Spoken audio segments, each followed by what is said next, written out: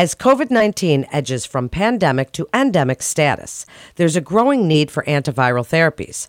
A multidisciplinary team of University of Florida researchers recently published a paper in Genome Medicine that has identified dozens of therapeutic targets that could feed the drug development pipeline. Welcome to UF Vet Med Voice with the University of Florida College of Veterinary Medicine. I'm Melanie Cole, and joining me today is Dr. Chris Volpe. He's a professor in the Department of Physiological Sciences at the University of Florida College of Veterinary Medicine. Dr. Volpe, it's a pleasure to have you with us today. As we get into this topic, help us to understand SARS-CoV-2 and the host factors involved. Tell us a little bit about what the virus hijacks to grow in us. Sure, and thanks so much. Well, the SARS-CoV-2 genome, like most viruses, is very small, and as you're probably aware, viruses can't grow or make copies of themselves on their own. Instead, what they do is they infect other cells. In the case of SARS, they infect human cells, and they hijack the normal cellular processes and proteins that they need in order to make copies of themselves. So that would include making RNA, what we call transcription, making protein or translation, and most importantly, I guess, making copies of their genetic material in order to make more copies of themselves. And we call these cellular proteins, which the virus is using to make copies of itself, we call these host factors. And the virus can't replicate without these host factors. So understanding and identifying these host factors is very important in developing ways to treat SARS-CoV-2. It turns out that every virus does this hijacking a little differently. So you have to study every virus separately to try to figure out what the host factors are that are involved. And once you identify those host factors, then you can try to develop drugs which can target those host factors and prevent the virus from replicating. Well, thank you for telling us that and why it's so important to address the growing need for antiviral therapy. So before we talk about your study, tell us how the collaborative team got together. It's really a COVID tale in and of itself, isn't it? Yeah, it's actually kind of interesting. So like many researchers, after COVID hit, there was a shutdown of most or many universities that essentially prevented you from carrying on and carrying out the research that you were doing. And we were sent home, and especially since I didn't work in virology, I was sitting at home thinking, well, is there anything useful that we could do to try to help with this? And my lab was largely involved in doing these CRISPR genome-wide screens, which we'll probably talk about later. So I thought, well, maybe they could be useful for helping us understand what's going on with the host factors involved in SARS-CoV-2. But of course, I knew nothing, essentially squat, about virology, and I had not worked with any infectious agents before. So I reached out to the head of the Emerging Pathogens Institute here at UF, and he put me in touch with another researcher here, Mike Norris, who had experience with serious human pathogens, primarily bacterial human pathogens, and was very familiar with how to deal with dangerous bugs. And at the same time was also connected to a virologist named Stephanie Karst, who had also been wondering about how to do this, and she was a virologist but had not as much experience in genome-wide CRISPR screens. And so essentially over Zoom, we were able to orchestrate a collaboration between our three groups, which together had the necessary expertise to carry out this work. And pretty much starting right around when SARS-CoV-2 hit, we were meeting weekly by Zoom, and our teams, as well as several volunteers from our lab as well as other labs, came up with this plan. We're able to get a little bit of funding from UF to do it.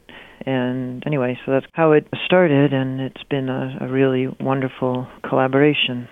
Dr. Volpe, as we get into your study, can you tell us a little bit about the CRISPR gene editing techniques to screen for genes that help coronaviruses replicate in humans? Tell us how that works. Well, as you're probably aware, CRISPR gene editing was discovered some time ago by two scientists, Jennifer Doudna and Emmanuel Charpentier, and more recently it was adapted to be able to target mammalian genes. And CRISPR allows you to disrupt the function of essentially any gene in the human genome or any genome. And this is what we commonly call gene knockout. And so by using this technique, we can systematically test all the genes in the human genome to see which ones are important for SARS-CoV-2 to grow in cells. And the approach that we use, called genome-wide CRISPR screening, allows us to do this in a massively parallel way, where we put all the knockouts together in one pool of cells. So in this pool, every gene is knocked out, but just one gene is knocked out in each cell.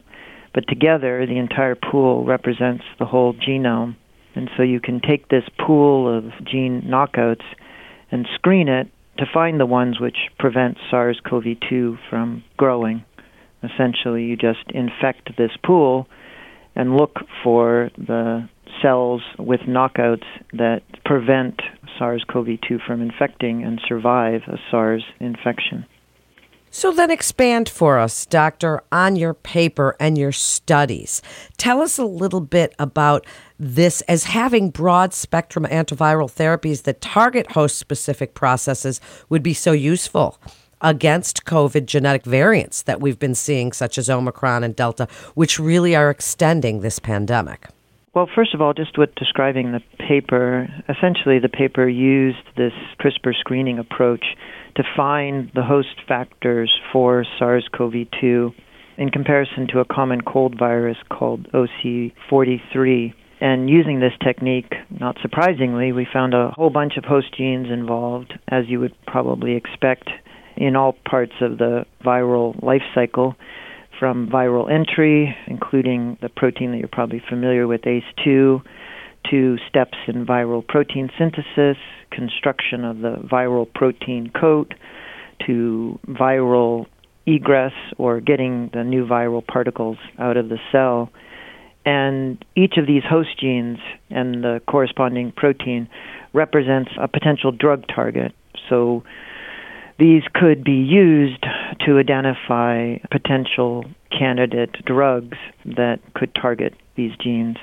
One problem with current drugs that target SARS-CoV-2, for example, remdesivir, which works against the SARS-CoV-2 RNA polymerase, is that viruses can mutate very quickly and develop resistance. And in fact, a SARS-CoV-2 mutant resistant to remdesivir has already been identified. The advantage of drugs that target host factors is that they're not as susceptible to viral mutations. It's much harder for the virus to mutate to circumvent its need for a host factor than to just mutate to prevent a drug targeting a viral protein. As a result, drugs targeting host factors are much more difficult for viruses to develop resistance to. We identified multiple host genes that were necessary for viral replication. And for several of these host targets, there were already existing drugs that targeted that gene or corresponding protein. We therefore tested many of these candidate drugs targeting host factors to see if they were effective in preventing viral replication. Several of these were very promising. One of the most promising targets a host protein called TBK-BP1, and this drug is a already accepted drug called amylexanox, and this was quite effective in preventing the replication of SARS-CoV-2. It's already being used and is non-toxic in people. These are very exciting developments. Dr. Volpe, as we get ready to wrap up, I'd like you to summarize for us what you see happening in the world of antiviral therapies, because there's certainly a growing need to combat these viruses as we're seeing them mutate and change. What would you like other providers and researchers to know about what you're doing at the University of Florida College of Veterinary Medicine?